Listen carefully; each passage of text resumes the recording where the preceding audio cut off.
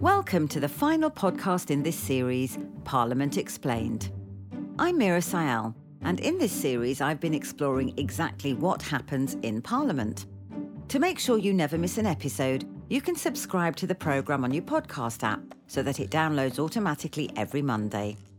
Last time, we learned about the different types of bills and how they pass through different stages of changes, debate and scrutiny in each house before becoming Acts of Parliament, the laws of the land. Today, we're going to look at how you can take an active part in Parliament's work and have an influence on the decisions that are made. To start us off, we asked a few people what they thought their role was in how the UK is run. You may have thought about this yourself before. I vote and sign petitions. If you want a proper democracy, you've got to encourage people to get active in it. You know, you can't just sit on the couch and throw your dinner at the telly and stuff. So I'm too young to vote. I'm only 16. It's quite annoying that I don't get a say in what happens in the country. I'd love to have votes at 16. I do vote local elections, but I don't vote for the national one. I regularly vote, but that's all. I always vote, especially as a woman. Whoop, whoop. I think our role in general is obviously to vote, to look at what the government are doing, to keep an eye on it, and if you don't agree with something, to write to your MP or to protest it in some way. I've voted, I've signed e-petitions as an artist and as a performer. I've signed many petitions asking the government to provide answers, to be held accountable, to debate certain issues in Parliament. I'm certainly more engaged when there's an election or a referendum, so I do always vote. Not that the vote has ever actually gone my way when I have voted. I vote and I basically work and act every day in a way that I think contributes to society. So if everybody does a little bit, then society works. I've signed petitions. I think the use of social media for these sort of things are getting them a lot more out in the public eye. But I'm certainly not one of these people who just signs everything. It has to be important to me. I do care, and I think it's really important for people to vote because they can't have a moan if they're not even going to bother voting. People have fought and died for us to vote, so I think it is important. Let's start with an overview. First of all, you can have a say in who represents you by voting when there is a general election. Once they're elected, you can contact your MP and ask them to take up an issue on your behalf in the House of Commons. You can also contact a member of the House of Lords to do the same. You can keep up with news and debates on the Parliament website. You may wish to share your experiences with a select committee in either house, and you can create or sign a petition to raise awareness of an issue and call for action. But perhaps the most basic way you can have a say in how the UK is governed is by voting.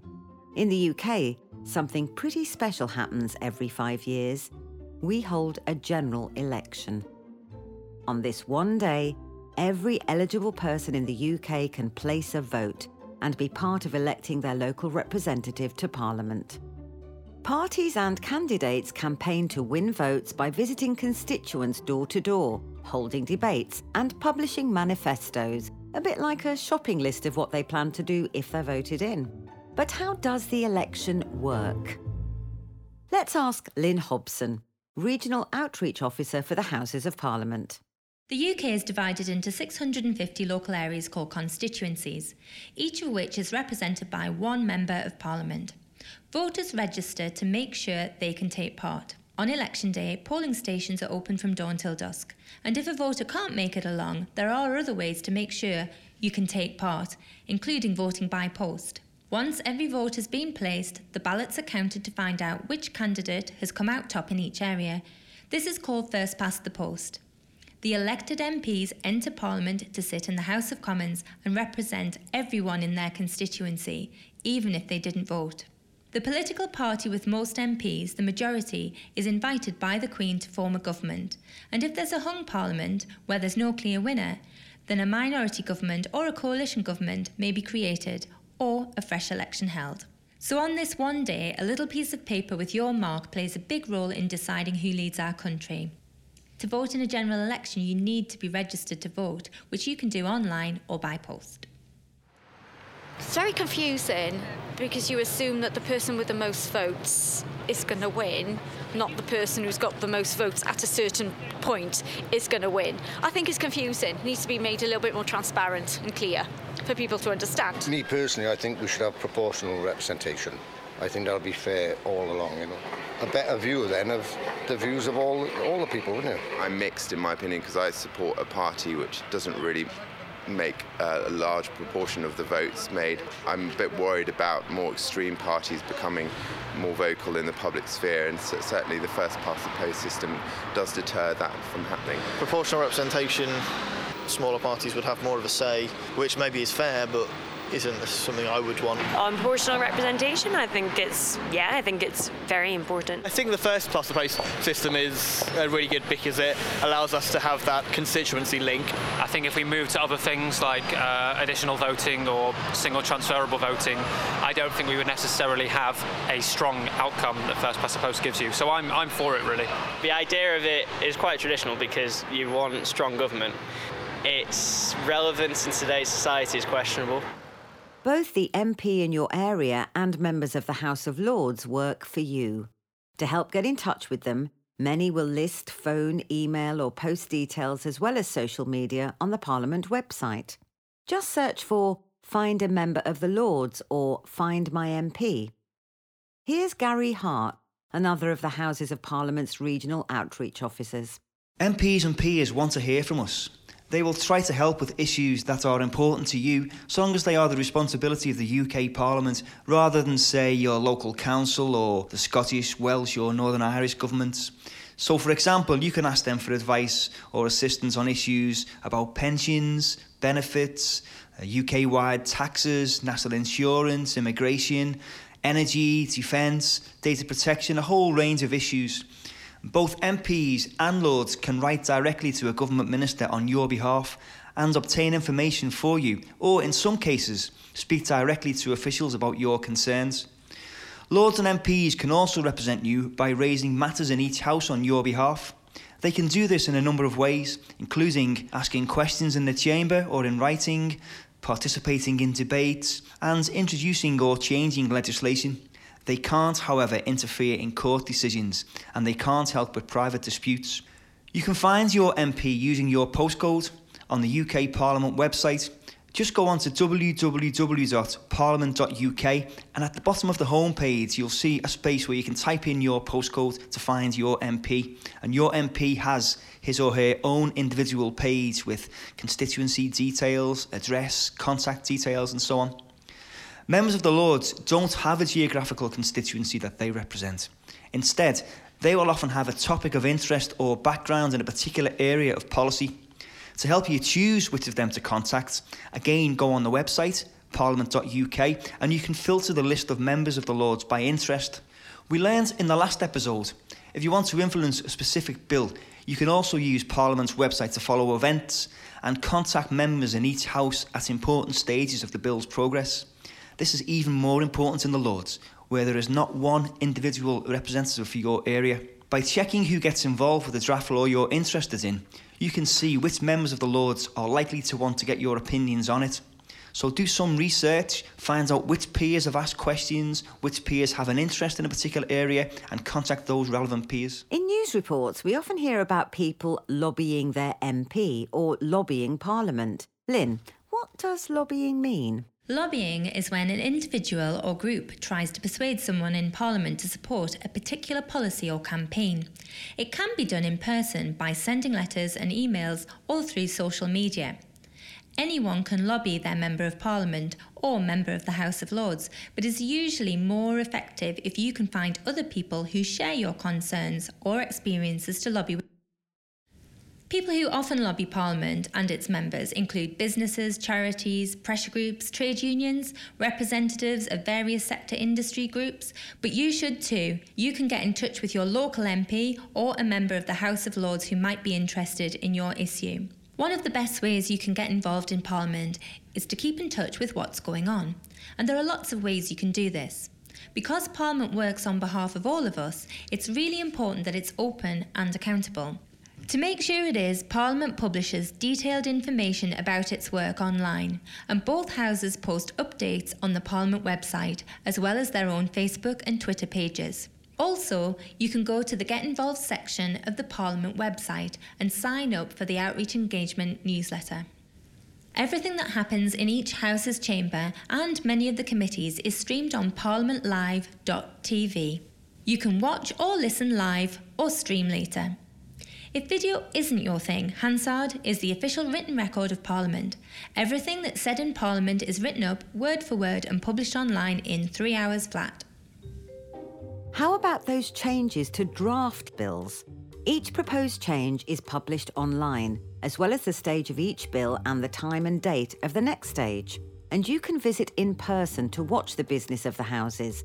The chambers and committee rooms are open to the public to attend free of charge when the Houses are sitting.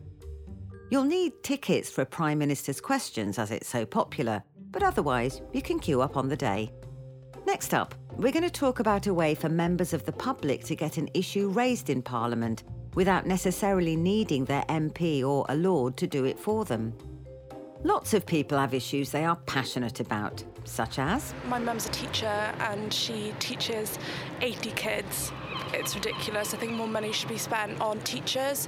The NHS is a massive issue for me, and I know that that's a national issue, but on a local level, I've got friends who work in the NHS, and so I hear stories, you know, on a weekly basis of the struggles that they're going through and the problems that they're having, and that can only be magnified on a national level. Obviously the homeless, people with drink and drug alcohol problems, I don't know, and housing is sort of horrendous at the moment. I mean, just to get somewhere to live, my friend at the moment's got 5 kids in a 2-bedroom flat and there's no way they can get out of it. For me, probably house prices and things like that and renting for younger people. Schools. I'm worried about my child because we're not able to find the right school for my child right now. From my point of view, the NHS in my area, I mean, for goodness sake, I had to wait like 6 weeks for an appointment one time. We pay a lot of road tax and there's a lot of roads that are still rubbish, particularly where I live. Come up with policy on immigration that people are more happy with because something needs to be done to help people who are coming into the country. In the digital age, it's easier than ever to get the word out and encourage others to support a particular cause. Starting a petition is one way of getting your voice heard in Parliament. A petition is a written request asking Parliament or the government to do something specific, for example, making or changing a law, or to take action on a particular issue. You can invite other people to add their support by signing their name to your petition if they agree with its aims. In this way, petitions can be used to demonstrate the strength of public support for your cause. To tell us more, we're joined by Helen Jones MP, Chair of the House of Commons Petitions Select Committee. The Petitions Committee is a cross-party group of MPs. All MPs are nominated by their own party, but the chair is selected by the whole House of Commons. And we look at petitions that come into Parliament, whether they're paper petitions or ones that come in our website. We decide which petitions get debated. We decide if we want to find more information about a petition and take some evidence, or we might decide that we want to do a full report on the topic that the petition raises before we debate it, as we've done recently with one on workplace dress codes and as we did earlier with one on brain tumours. All petitions become part of the proceedings of the House, and my committee regularly looks at petitions which have finished and make sure it accepts them as part of the record. We also, by the way, check that the government has answered petitions properly, and we chase them up if they are late with the answers. And if we get an answer that we don't think is as serious as it might be, we will write back to the Minister, or I will write back as chair of the committee and say, well, no, you haven't answered X, Y or Z, have another go. So there are 2 types of petition, paper petitions and online e-petitions. What's the difference? In many ways, a paper petition is easier to do, but they're usually used for collecting signatures on a local issue, because obviously you can take paper around to your friends and neighbours very easily. And it has to be in a particular form of words, which your local MP will advise you on. If it's a big national issue, then probably an e-petition is best, because once it's online, people from all over the country can sign it, and they need to give their email address, obviously, so that we can check that these are real signatures and not made up ones. We did have a number once that seemed to show an extraordinary number of people working in the British Antarctic Research Station, so they obviously had to go. And we do check for things like that. But it is much, much easier then to get them signed. And if you want to debate on it, as I say, it's easier to spread the word to people all over the country. So, once you've collected all your signatures, how would you present a petition to Parliament? Well, if you want to start a paper petition, you need to get your MP to present it to Parliament. They can either stand up and say a little about it at the end of the day's business, or they can just put it in the bag behind the chair. Then it comes to us to look at. Anyone can start an e-petition by going online, going onto our website. You're asked to give a few details about why you're starting the petition. And once you have 5 signatures, the petition will be looked at by our staff and be moderated. And that's to make sure it's about something that Parliament can do something about, and also that it doesn't offend against any of our rules, it's not offensive language, it's not racist, and so on. Once they've done that, it goes online and you can get lots of people to sign it. The best way is to spread the word as much as you can on social media, in the press, if you've got any contacts with them, on your local radio station, and so on, because the most successful petitions are ones where people do a fair bit of work after they've put the petition on the site to encourage people to sign. All government and Parliament e-petitions can be found online at petition.parliament.uk. You can see the petitions that other people have created on the site and sign any which you strongly agree with. We'll have more details on where to look, as well as numbers you can call for more information at the end of the episode. So, what happens to your petition once it has been presented on paper or submitted online? What happens is that, first of all, if a petition gets to 10,000 signatures, it gets a response from the government. Now, that is the government's response, not the Select Committee's response. Now, after that, if a petition gets to about 100,000, we will normally consider it for a debate. We try to give debating time to issues that aren't being discussed elsewhere. So if something has just been debated recently, it's less likely to get a petitions debate. But we've also left ourselves some leeway to look at petitions which will never reach 100,000, but they might be very important to a small group of people. The petition on brain tumour research was a good example of that, although it did eventually, with all the publicity, reach 100,000. We thought it wouldn't, but we thought nevertheless this is an important topic and it's not being discussed elsewhere. So our main aim is to get things debated in Parliament that wouldn't otherwise be discussed. It doesn't mean that the Petitions Committee necessarily agree with the petition, or all of us agree with it. Some might not, but that we think it's an issue that's worthy of being debated, and that's the important thing. Occasionally, if we've got room in our debating slots, we might look at petitions that haven't quite reached the 100,000 mark. But I always say to people, you need to consider a petition as part of your campaign, not the end of it, because a petition by itself can't change the law. The most successful petitions have been where people used them as part of a campaign to get something that they wanted to happen, and that they went on from there. And when you get a petitions debate, it's very important to contact your MP and get other people to contact their MPs and to ask them to come along to the debate. Again, the most successful petitions have done that. Brain tumours was a good example. The petition on women's state pension age was also a very good example, where the room was so full not even all the MPs could get a seat. So there is work to do if you want to be successful after you've put your petition on site and after we've agreed to a debate on it. Petitions can be an effective way to get an issue onto the agenda and can lead to real action by the government. So let's look at an example. Maria Lester is a journalist who lost her brother Stephen Ralph, aged just 26, to a brain tumour. Well, the first anniversary of Stephen's death was coming up and I wanted to do something to mark the occasion, and originally I was going to write a piece about his life to try and raise some awareness of brain cancer. but as part of that I got in touch with a great charity called Brain Tumour Research, and they opened my eyes to some really shocking statistics. So I learned that brain tumours are the biggest cancer killer of children and under 40s, that more than 80% of those diagnosed don't survive beyond 5 years, that unlike most cancers, brain tumour incidence is actually increasing, and it's up about 25% since 1970. And yet, despite all those things, just 1.5% of the national spend on research into cancer was going into research on this. So I really wanted to do something about it, so I started the petition.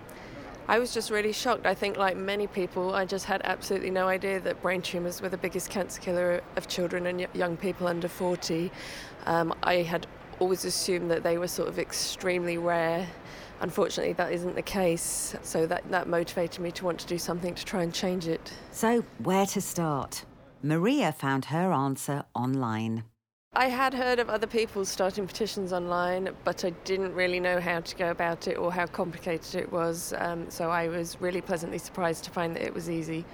I launched the petition at home and it was very easy to do. I just went online, filled out the things. I had to get a few friends to kind of second it and support it, and then I think it was checked, and it took a few days to sort of get up and running. And then I guess I included the link at the end of my article, which was kind of the first time I really put it out there, and I had no idea what to expect, but within a week we had about 10,000 signatures, which was just fantastic, and we just kept campaigning from there.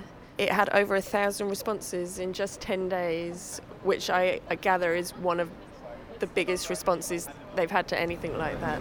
The petitions committee got involved when we were at around about 15,000 signatures, so quite early on. I think they perhaps thought we might not get to the 100,000 signatures level, but they obviously thought it was a topic that was worth investigating further, so they decided to have this inquiry to look into it. The committee was also shocked by the statistics and invited Maria, along with charities like Brain Tumour Research and other experts, to give evidence in Parliament. They set up an online forum so that the wider public could share their experiences with the committee, and at the end of their inquiry, the committee issued their own report, calling on the government to take action. Meanwhile, Maria and her supporters campaigned in the media to help publicise the petition, and soon it had attracted over 120,000 signatures, which meant that the issue would almost certainly be debated in the House of Commons. Myself and my parents were invited down to Westminster to go and give formal evidence to the committee alongside charities and medical experts, so that was a really good opportunity to put our story across and also highlight some of the areas that we thought really needed to be addressed. We were kept really in the loop. It did sound more scary than it was, actually. I think people do perhaps associate it with the kind of, select committees that you perhaps see on the news, but we weren't in for a grilling at all. They were really nice, and they just let us tell our own kind of stories in our own words. It wasn't high-pressured or stressful. When you start a petition at home in your bedroom, you don't expect to end up being in a debate in the House of Commons, so it's been a real insight into the way things work. It was fantastic to be invited down to the House of Commons for the debate. I don't think myself or my parents ever expected that we would be able to be there and sit and watch the whole democracy in action. We got to sit in and listen to all the arguments, which were all very positively in favour of doing more about brain tumours. Helen Jones to move the motion. Thank you, Sir Edward. It's a great pleasure to be here under your chairmanship and to see so many colleagues here for this debate on funding for research into brain tumours, the first report of the new Petitions Select Committee. We began this inquiry in response to a petition started by Maria Lester, and it is fair to say, I think my colleagues would agree, that we began it in a state of ignorance. We did not know a great deal about brain tumours or their impact. But as we proceeded with the inquiry, we were both humbled and shocked.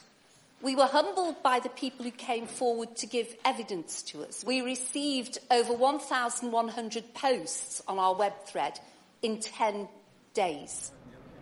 It was absolutely packed. It was packed in terms of MPs and also people wanting to come into the public space. By that point, the Petitions Committee inquiry report had come out, so there was quite a lot of good evidence in there that talked about some of the areas that needed addressing, and it was great to see people putting those points across and getting our voices heard.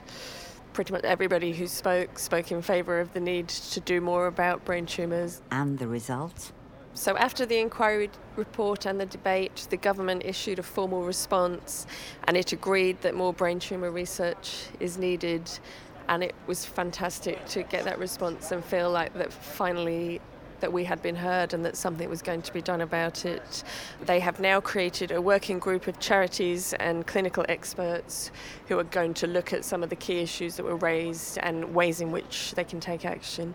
I think it's really important to keep the issue on the agenda. I don't think, many people would argue against funding more research into this, but it's just a case of keeping the issue in the spotlight, keeping the attention on it, and hopefully the brain tumour funding is going to get the money that it deserves. Research has shown that where the funding leads, then the breakthroughs follow and the survival rates improve, and that I want to get to that point with brain cancer. I watched firsthand what happened to my brother, that he was 26, he was trained to be a pilot in the RAF, he had an incredibly bright future ahead of him, and that was just totally taken away by this horrible disease. And in fact, fantastic, bright, brilliant, beautiful young people are being killed by this cruel cancer. I would absolutely encourage others to start a petition. It is a fantastic way of raising awareness for your cause, both among the general public and among MPs, and most importantly, it's available to everyone. So if there is something you believe needs to be changed, why not try to change it? So, how about that? Democracy in action. And what could be a real life-changing result for thousands of people in the UK. You'll remember earlier in the series we discovered that the role of many select committees is to scrutinise and look in detail at what the government does. Laura Daniels is Senior Committee Specialist for the House of Commons Health Select Committee. So select committees hold inquiries into pressing issues. They then make recommendations for the government to make improvements in those policy areas. We regularly ask people and organisations for their views via something called a call for evidence. These are all listed on the Parliament website, so you can basically just search for open call for evidence if you're interested. So we have lots of official language in Parliament, and sometimes this can scare people off a little bit. It can make engaging directly with the public a bit of a problem. So we're really keen to hear from as wide an audience as possible. We're not just after the views of academics or heads of business. Really, we find that the more varied people that take part, the better informed the committee will be. So it's important to remember that even a small amount of knowledge or experience in something means you can contact a committee directly to contribute to an inquiry. Calling for evidence sounds a bit formal. Yeah, we call it collecting evidence. Probably think of law courts, oath swearing, but it's not really that formal necessarily. You can think of it more like calling for your experiences, thoughts and views. It's important to try to ensure that it's relevant to the committee's terms of reference, and these are published with the call for evidence, because this makes sure that your submission will be as useful as possible to the committee. But if you only want to address some of the terms of reference, of course that's fine. And remember that small details make a big difference to us. Each committee just has a small staff, and we do need to hear from you in writing, but really it just needs to be readable, nothing too formal. So we sometimes ask for comments via social media or at special events. And if you have special requirements, then just give us a call and we'll explain other ways that we can help you get in touch with the committee. So witnesses aren't usually forced to come in. Generally speaking, they're people who've sent us particularly interesting submissions that the committee want to hear more from, and we invite them to come in to share their ideas in a bit more detail. So towards the end of the inquiry, the committee uses the evidence it's heard as the basis for asking some really tough questions of the people in power. These people are usually officials and ministers who are in charge of the policy area that the committee is looking at. And if the committee's heard from a broad enough range of people, it can make sure it's asking really good, important questions from the people who can actually make a difference in this area. As we've heard, e-petitions are one example of how social media use and the continued rapid uptake in digital communications have made it easier for people to come together, debate and problem solve. Digital debates are another new way for the public to feed in their views and help to shape and inform House of Commons debates. This is where the Commons, working in partnership with specialist charities or campaign groups, invites the public to post their views on Twitter, Facebook, and in community forums a few days before a scheduled debate. It's an opportunity for people to share their thoughts and experiences or to put forward the questions that they would like to see raised by MPs. Recent digital debates have tackled issues ranging from dementia and Alzheimer's disease to gangs and youth violence. A Stop Youth Violence Twitter debate reached over 8 million people. This then influenced the House of Commons debate that happened the following month. If there are no further points of order, we come now to the backbench debate on gangs and serious youth violence. To move the motion, I call Mr. Chuka Umunna. The issues that we are discussing are difficult. They are not easy. There is no single cause for the violence that we have seen, nor one single solution. And what we are seeing on the streets of our country is leading to a senseless loss of lives. That perhaps explains why the digital debate which the House of Commons digital team organised on Twitter ahead of this debate was the House of Commons' most successful Twitter debate in terms of the number of Twitter accounts over 8 million reached. The hashtag for today's debate is Stop Youth Violence, and I'd recommend that anyone watching this debate uses it. The House of Lords hosts an annual series of intergenerational debates, which see the House of Lords chamber opened up to young people from across the UK and members of civic organisations to debate issues of the day, chaired by the Lord Speaker. The 2014 debate highlighted how different generations are affected by digital changes and explored attitudes to how Parliament should meet the demands of a digital society. It posed the question, in a digital society, is politics for politicians or is everyone a decision maker? What do you think? Well, everyone's entitled to a voice, so if you care about it, you should be entitled to have your opinion on it as well. So it shouldn't just be left to the decision makers, it should be down to everyone. I think it's for everyone. I think it's something everyone should be educated in to a certain degree, and I think it's important that everyone does take a part in what's happening. It's a good medium to engage young people because that's how they communicate with each other, but it needs to be used responsibly. I think everyone is a decision maker. I think it's a good thing. I think everyone's got their opinions and they're able to share them, but I don't know if they're actually listened to.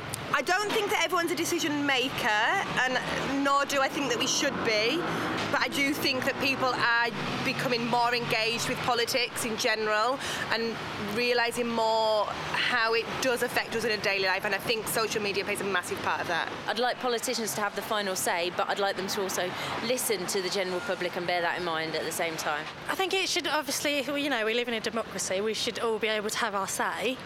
But I think rather than all the marketing spiel and having so many words and just actually saying it how it is so that people can understand it, and then I think more people would want to get involved. Referendums are a well-known example of where everyone is asked to be a decision maker, when a question is put to the country as a whole, rather than being decided by politicians.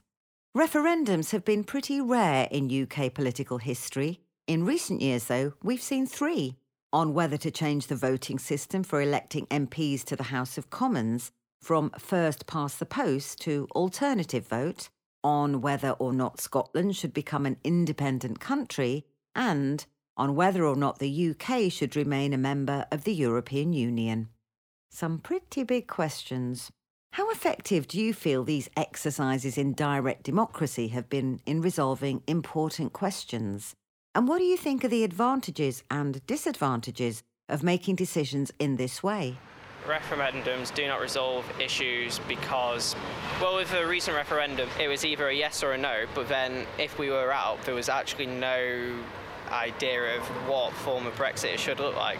So you had the Leave campaign having very different strands of we want to remain in a single market, soft Brexit, or we just want a hard Brexit. so there was no actual united opposition. I mean, the last few referendums, the result has been something I haven't been happy with, and I think that it was a lot of misguided people being allowed to have a vote and a decision on these things, and for that reason, I'm not for referendums. I think there is more scope for us to be decision makers now, not on the huge issues, but I would like to see more referendums on things because we have the technology to do it now. We elected those people as our representatives, and they're the ones who should be making the decision. I ban them personally. Well, they've certainly not gone the way that I've wanted to, and I feel like they've actually caused more problems. I think it's good that we're allowed to make them, but I don't think we are equipped to make such massive decisions with just one kind of simple vote, and that's it. It can change a whole society and a whole group of people's living. So there we have it. We've heard about a range of ways that are open to you if you'd like to contribute to the work of Parliament, from speaking to your local MP, contacting a member of the Lords, or submitting evidence to a select committee, to starting a petition or taking part in a digital debate, and of course by voting when there is an election. Remember, you can also visit Parliament and watch democracy happen firsthand in the chambers and committee rooms. We really hope you've enjoyed this series and that it's helped you understand more about the people and processes involved and the opportunities for you to take part in your UK Parliament. We've talked about how Parliament works to check and challenge the work of the government. We've explored how members of both houses are able to scrutinise government policy and propose legislation through select committees, debates and questions. We've learned that the whole of Parliament has a say in the decisions that are made on our behalf and have found out how laws are made and changed. Now you know more about your own role in our democracy. What will be your first step? How will you get involved? Parliament is ours. It's relevant and it's constantly evolving, and there are lots of different ways to follow things that are happening and keep track of events.